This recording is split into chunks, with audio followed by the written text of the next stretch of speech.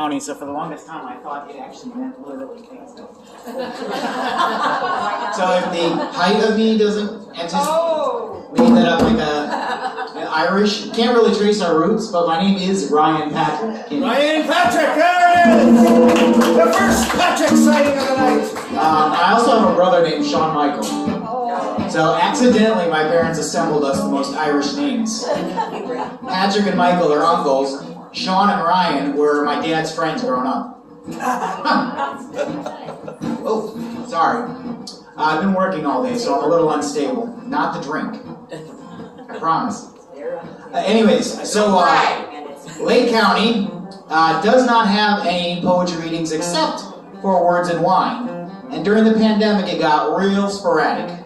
I was at the Steel Mansion most recently. That's in Painesville, Ohio. The person who runs it decided to finish, be done with it. So I run this writing group. Many of you guys have seen the little books we make for free. If you're a writer and you want one of these of yourself, I'll make it. And we decided to take it over for the Poetry Month in April. It's going to be our first time trial. We'll see how it works out. So if anyone's interested, that'll be at the Steel Mansion, April 13th, 7 to 9 p.m. And come if you want just for the building. It's one of those fancy historic buildings. And there is a bar. So you can stumble just like me. So on that, I do not have any of my own stuff to share, but I do have a number of things from these little books we make. So I can give you a couple of those, and we'll go from there. Alright. This one is called From Quiet Considerations by Rosemary Iwasa. The clocks are speaking. The clocks are speaking. They are old, and the din of their movement is an undercurrent through the house. The clocks are mounted on walls, sitting on the mantle, freestanding in halls. Intricate designs are carved into wooden casings, where fanciful knobs crown their tops. There is a tall curio cabinet gorged with small bedside models. Lost in his grandfather's world, the clock dock repairs them, refinishes them, makes parts for them that have worn away and are no longer available. He and his family go about their daily business, while the whirring goes on like the movement of air all around them.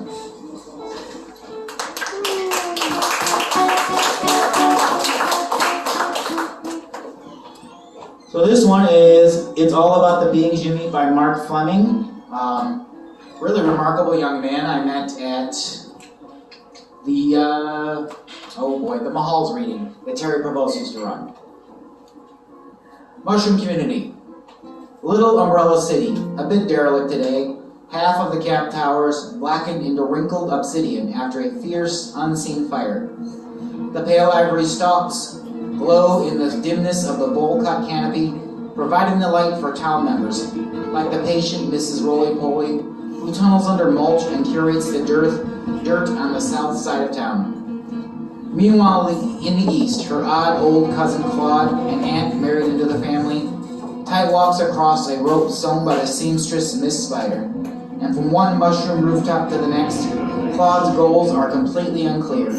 I like to think he's doing repairs on some of the burnt-up homes in the diverse pop-up city.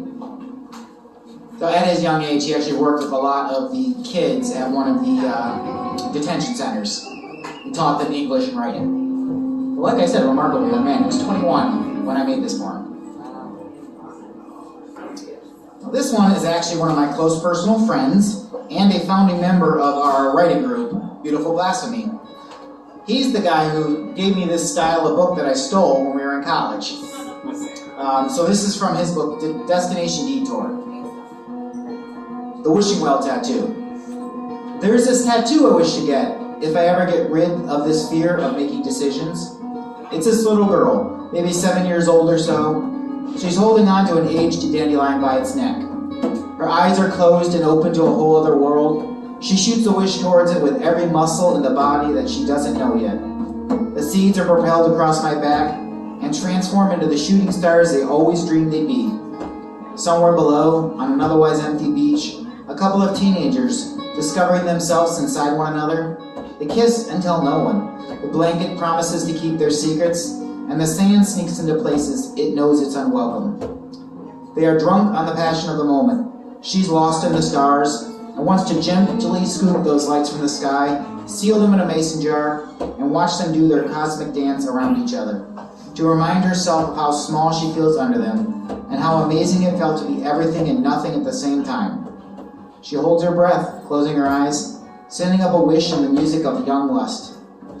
Meanwhile, on my rightmost shoulder blade, there's an older man looking down a wishing well at the two young lovers play, smiling at his memories, which, like the ink, are faded. A wish falls out of his mouth and speeds down into the darkness. It bounces off the back of the boy's head and is gobbled up by the greedy sand. I've been trying to convince him to get that actual tattoo for years. I think he's more afraid of pain.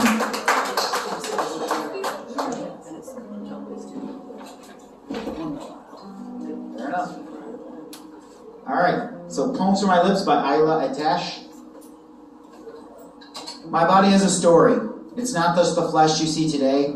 Every part of it is holy. Get on your knees and pray. You see me, you see a number. There's more to me than that. You see me, you see another girl. But this body's been in combat. You can't look at me and see where I've been. It's not likely you'll ever know, because it can't be seen. The demons that inside me grow, my body has a story. It's been starved and it's been cut. My body's been to hell and back. It's been through a lot. It has stretch marks, wrinkles, scars, signs of life, the good and the bad. It's not a perfect body, but it's the only one I've had. My body is a story, the story of my life. It's a body that stood up to the knife. It stuck with me when I've been cruel, and thanked me when I'm kind too. I'm trying to love this body, love it as it deserves. Appreciate my body, both the bony parts and the curves. Right. Thank you.